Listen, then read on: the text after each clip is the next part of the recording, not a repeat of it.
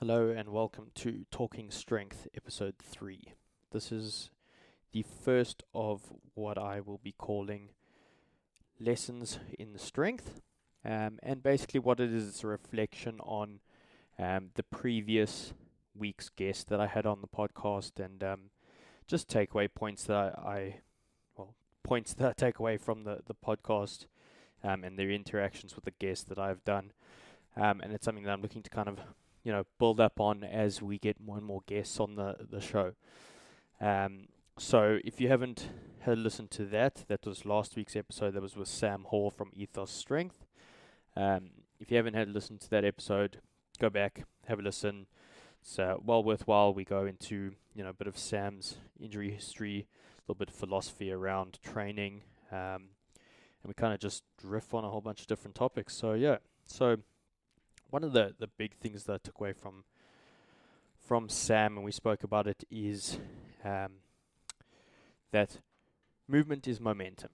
And that's one of the biggest things that I see with my clients, myself, anyone who comes to me or that I work with that has some form of injury or is going through a niggle that they've had from the gym or something along those lines. And it's taking that approach of that movement is momentum, and momentum forward is always what we want to try and achieve from those perspectives, or with those clients.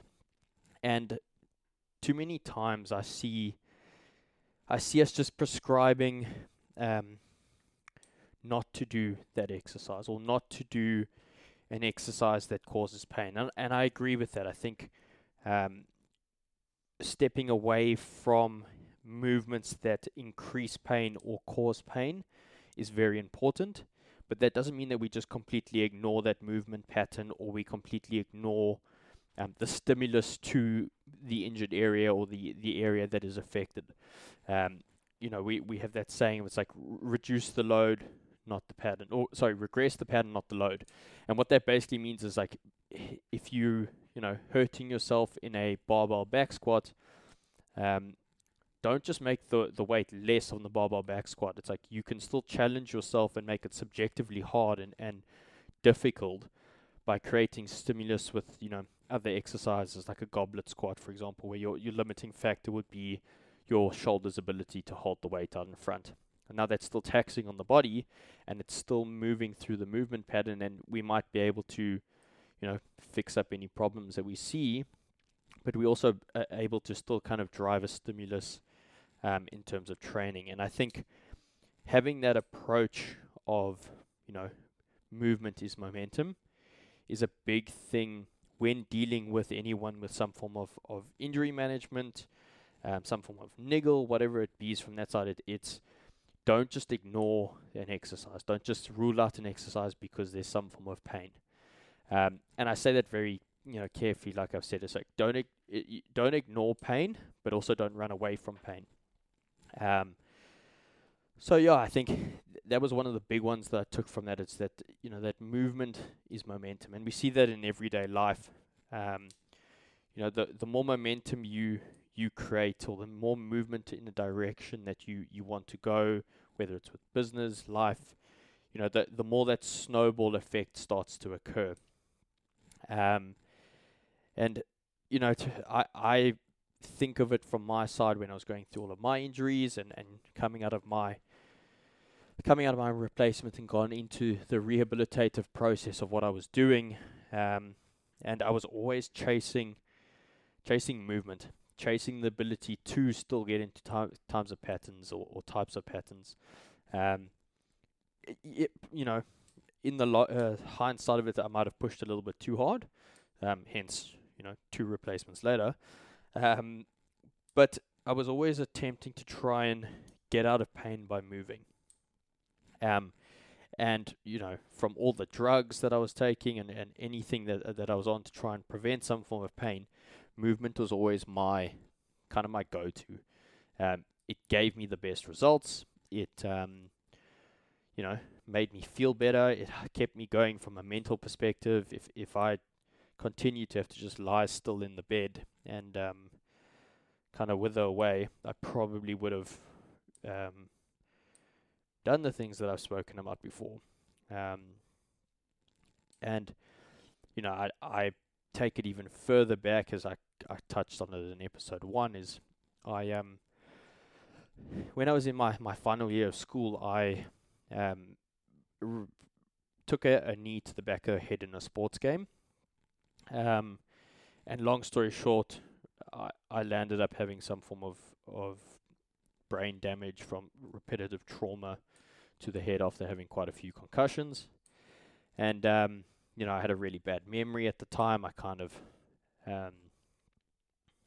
had a very bad short-term memory, very similar to 50 First Dates. If you've ever watched that movie, that was kind of my life. I would wake up in the morning and kind of read the events that had occurred from the day before in the little diary that I kept next to my bed. And I used to write down, big important things that had happened in the day before, and I would read them every morning when I woke up and kind of relive what had happened in the day, 2 weeks, 2 months that had kind of happened around that experience. And what my mom used to do and my grandfather at the time, what they used to do is the only thing that would help with the pain that I had in terms of in my head, I would wake up with a headache every day, and and when I say a headache, more of a migraine type of scenario where I couldn't really see straight depending on what had occurred, or how I was feeling in that day. I had good days and bad days. But basically what they would do is they would drop me off at the local Virgin Active. So for those, I suppose most people know, but Virgin Active is very similar to like Fitness First here in Australia. It's a big commercial chain in South Africa, and that's where I used to train. She used to drop me off there, mid-morning before she went off to work. And I used to walk into the gym, or I was told this is what I used to do. I used to walk into the gym, and I used to go and squat. And I would load up the bar, and I would squat whatever the weight was at the time, and I'd kind of squat doubles, triples, somewhere around that line, until the pressure in my head became so much so that it was bearable, that I could kind of function for a while. And I would unrack the bar, and I would walk across to the couches, and I'd go and sit on the couches and sit there and just dwell. And then, 30 minutes to an hour later, the headache would start coming back, and I would walk myself over to the squat rack, and I would do squats again until the pain went away from all the pressure in my head went away. And that's pretty much how I lived for a period of time in my 18th year of life, is basically doing intervals of squat work to alleviate this pressure that was in my brain. And a lot of the trainers around knew what the story was, and kind of looked after me from that perspective. But that's basically how I would spend a lot of my day. I'd sit in the gym on the couch, or I'd squat whatever the weight was. I don't even remember, and that's kind of how I got good at squatting, I suppose, from that side. But I would squat to trying to bring that back to what I'm trying to say, is like I would move to alleviate pain. And I see it with, my athletes. I see it with my clients. I've got, guys and girls with lower back problems, or back injuries, or bulging discs and slipped discs. I say slipped discs with, in inverted commas, because discs can't slip. But, for me, the best form of rehabilitation, or trying to help them around that, is getting them to move in positions where we can start to understand and monitor their pain response. The worst thing, I think, for injured people is to just bed rest them. It destroys them from a mental capacity, from a physical capacity. It's not good. It doesn't do them any good in the long run. And I see it time and time again, from all of my injuries that I've gone through, and all of my experiences, and all of the experiences that I share with my clients. It's just every single time we talk about it, it's, movement makes them feel better. And, I say that, again, it's being said with you in relation to obviously what they're moving, and exercises and movement that we prescribing from that side. But it's just continuously trying to get them to move makes them better. And that was kind of one of the big takeaways that I took from Sam from that is, he does the same thing with his clients. He does the same thing with his back. Continuously trying to keep himself moving just helps to prevent that. And I see it in my life as well, is all of those times that I had hard times or times where I should have given up or I should have just thrown in the towel. It's hopefully getting those little bits of momentum, that little bit of movement started to create that snowball effect. And we kind of see it, like good things happen as soon as it starts to progress and start to move forward in a manner. It's like the one little thing adds on and it adds on and adds on and adds on. It's that ripple effect starts to occur, or the snowball effect in terms of that. So it's not just in training, and I think it's in everyday life from that perspective. It's like momentum or movement is momentum. It's momentum forward. It's progression. It's good for you. And I think that was one of the big lessons that I kind of took from Sam. And I think the other one that we need to maybe touch on and just reiterate from there, and I have my thoughts on it as well, is we spoke about like playing the long-term game. And we said playing the long-term game, playing the long-term game in terms of strength is something that I wish my coaches and training partners had drummed into me a little bit harder, and even my parents, I suppose, from back in those days. It's like that pursuit of strength doesn't need to be rushed. Rushing it gets you injured, or rushing it puts you at a higher risk of injury. And understanding that, looking for that long-term perspective or that long-term game is ultimately what we should be trying to strive for. We're trying to create really good movement patterns to ultimately express, the most strength possible out of us at the end of the day. And I think aiming for that long-term game, as long as there is some form of progression slowly, and that's the key thing, is it doesn't have to be progression in terms of weight. It doesn't have to be progression in terms of, a total tonnage. There's so many ways to measure progression going in the long term, and I think we get so hyped up on that we get so hyped up on chasing those numbers and trying to get that instant gratification that we forget that strength is a long-term game. And I think, if you can take one thing away from anything I say, it's like going slow is okay. Going slow is still going forward, and going slow and making small bits of progression is ultimately going to keep you in this game or in this sport for a hell of a lot longer. I say that from true experience, and I say that from a place of from being able to look at it from the outside now with no ego. It's like I still want big numbers. I still want to be able to, squat as heavy as I can. I want to be able to put 300 on my back. I want to be able to bench 200. I understand that, but looking at it from like what the risk is, it's like you can do that, but you don't have to do it right now.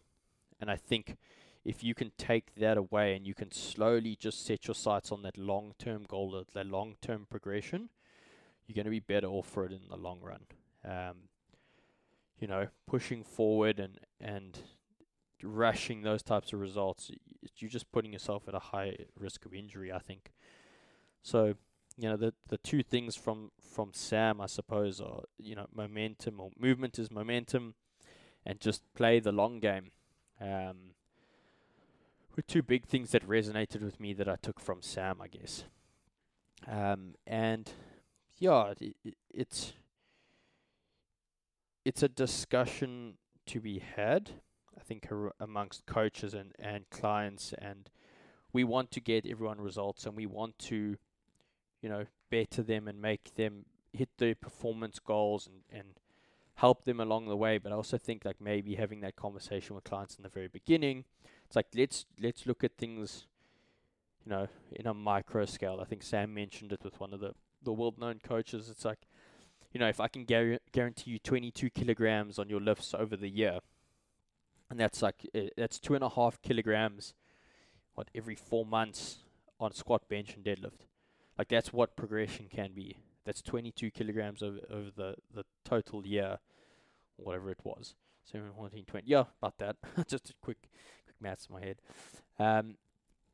That's what you need to do. You need to gain 2.5 kilograms, 3 times a year. That's not a lot when you think about it in the grand scheme of things. But here we have guys just chasing these big numbers all the time. And, ultimately I don't want to see them injured. I don't want to see anyone get hurt. I don't want to see anyone go down the path that I've gone down, unfortunately. So I think those are my 2 big things that I take away from it, and I hope you can kind of apply a little bit of that to everyday life if it's not just strength training. But yeah, that was the first of what I would call maybe like the mini episode, or the lessons within strength, as I was saying. Next week I have a really cool guest on, so if you guys could join in for that next week, that would be pretty cool. We talk about again a bit of a long-term approach on a few things and just the struggles that she's gone through. And yeah, I really enjoyed the episode. I've recorded it and it's ready for the following week. So yeah, other than that, guys, that's the first of the mini lessons or mini sessions of lessons within strength. I'll chat to you guys next week.